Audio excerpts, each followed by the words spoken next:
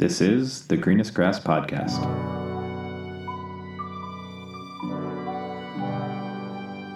Well, hello, everyone, and welcome to the Greenest Grass Podcast. I'm your host, Ryan Hines. Welcome back. Welcome back to another episode where we look for themes and concepts and ideas and actions that we can take in our lives to, make today a little better than yesterday.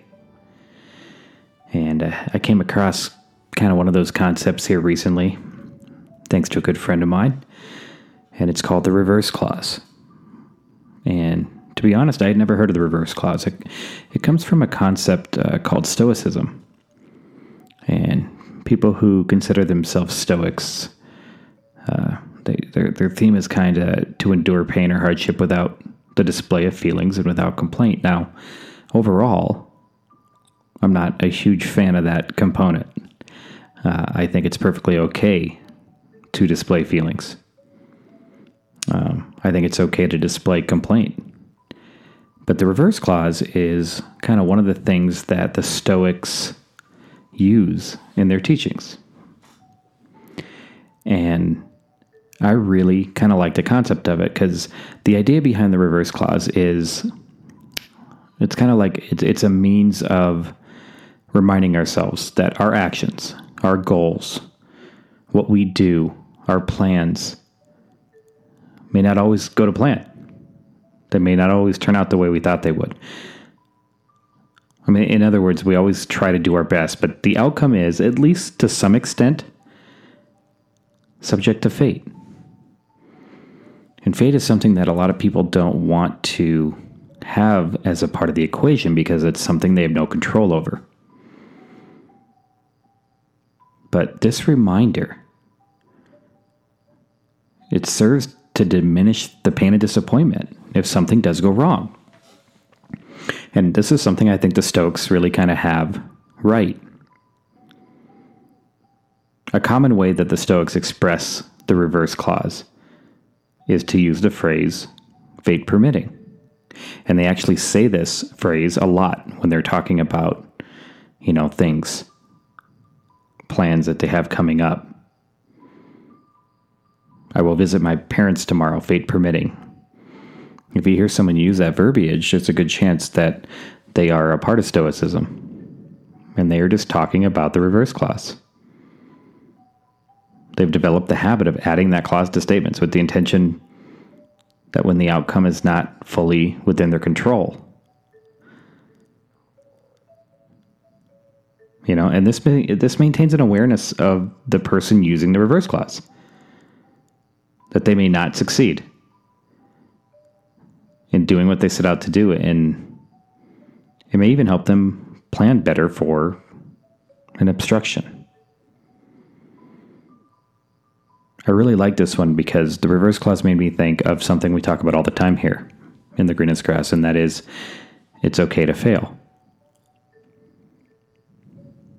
So when you use the fate permitting concept, you're actually preparing yourself for it. You're allowing it into the equation before it even happens. And I just really like the concept of that. It diminishes disappointment when something does go wrong, because through your verbiage and through your thoughts,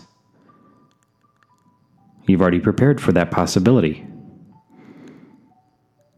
And I just really think that's cool, I mean, using the Stoic clause, it's pretty straightforward. For every plan that you make, it's simply a case of reminding yourself that it could go wrong. And the idea here is not, of course, to be a pessimist, right? It's not about pessimism. It's not about being pessimistic. It's to keep in mind that the outcome of our actions are not completely under our control. As such, we can be better prepared. We'll be better prepared if we don't end up achieving what we set out to do or what the plan was. So just think about like an exercise of writing. You draw two columns on a sheet of paper. The left column is headed event. The right column is headed event clause or reverse clause. And for every upcoming event scheduled, or every plan that you make, you list it right there in the event column. And every time you list an event, on the right side, briefly describe a realistic concern related to the event that could go wrong, something that could happen, something that could delay it, something that could alter it.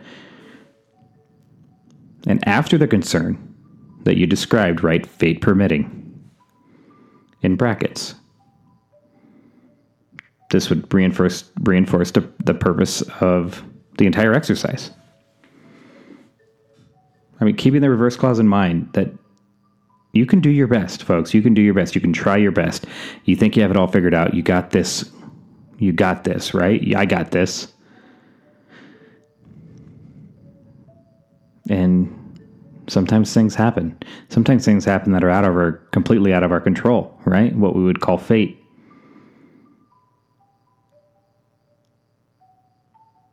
And if you're at least a little prepared for that, fate permitting, it helps soften the blow. Let's say you're a doctor, right? And you're doing surgery, even if it's a simple surgery. And you got that patient there. Well, eventually, as fate takes over, you're going to have that surgery where the patient doesn't make it. So I don't know, do doctors go into those situations with the fate permitting, ideal? And does that help? Does it help soften the blow for when it happens?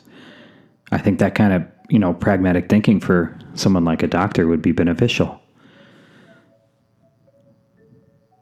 But it's not, it's beneficial to anyone to kind of have that line of thinking, this reverse clause. Right? Last week I talked about a big project that I had at work, something I've been working on for 6 months, and it all came to fruition. Right? Something I talk about all the time. Why did I give so much stress to something that a year from now, 6 months from now, will mean nothing? Did I use the reverse clause as I was planning this project? I think I did, without even really understanding the concept yet. I was ready for things to go wrong, and a few things did. And it did help soften the blow. I think about like an athlete. An athlete playing for the title. Does the reverse clause work there? Yeah, of course it does. Fate happens. In our lives, sometimes fate takes over. And I think the Stoics are onto something here. I don't think I use this clause as much as I should in my life. I don't. But I'm going to start really thinking about it. Fate permitting. And I think the more you use it, one, you'll become, it'll become more commonplace in your vocabulary, in your verbiage, in your line of thinking, the way your brain works. It's going to become more commonplace if you practice it. Two, through that practice, are you able to soften the blow when fate does take that turn, when fate does take over? Yeah, I think the answer is an easy yes. And I think it's just a pretty cool concept within Stoicism. And I think it will diminish some of that pain that comes with disappointment when something goes wrong. Because we all know, folks, things go wrong, right? Sometimes you get the curveball when you're expecting the fastball. And that's going to happen. It's going to happen all the time. So why not prepare your mind for it? I think it's really kind of a beautiful thought. And I do not think that it is pessimistic. I don't think it's certainly not designed to be pessimistic. It's to keep in mind that the outcomes of our actions are not completely under our control. And as such, we can be better prepared. I love it. What an easy concept and a great reminder for this week. The Stoic reverse clause. Try it out this week. Try it out and see if you have a moment where fate takes over, and see if your disappointment is diminished a little because you were ready. So thank you all for joining me. I hope we found a concept here that can be beneficial in our lives, can be something that brings, a little bit of, hope and optimism and inspiration and motivation into our lives. By preparing ourselves for fate. Just remember, it's a reminder to diminish the pain of disappointment. And I think that's really the key concept and a pretty cool one. So appreciate y'all for being here, giving me a few songs and miles this week. And I'll be back next week with some more greenest grass concepts, fate permitting. Have a great week.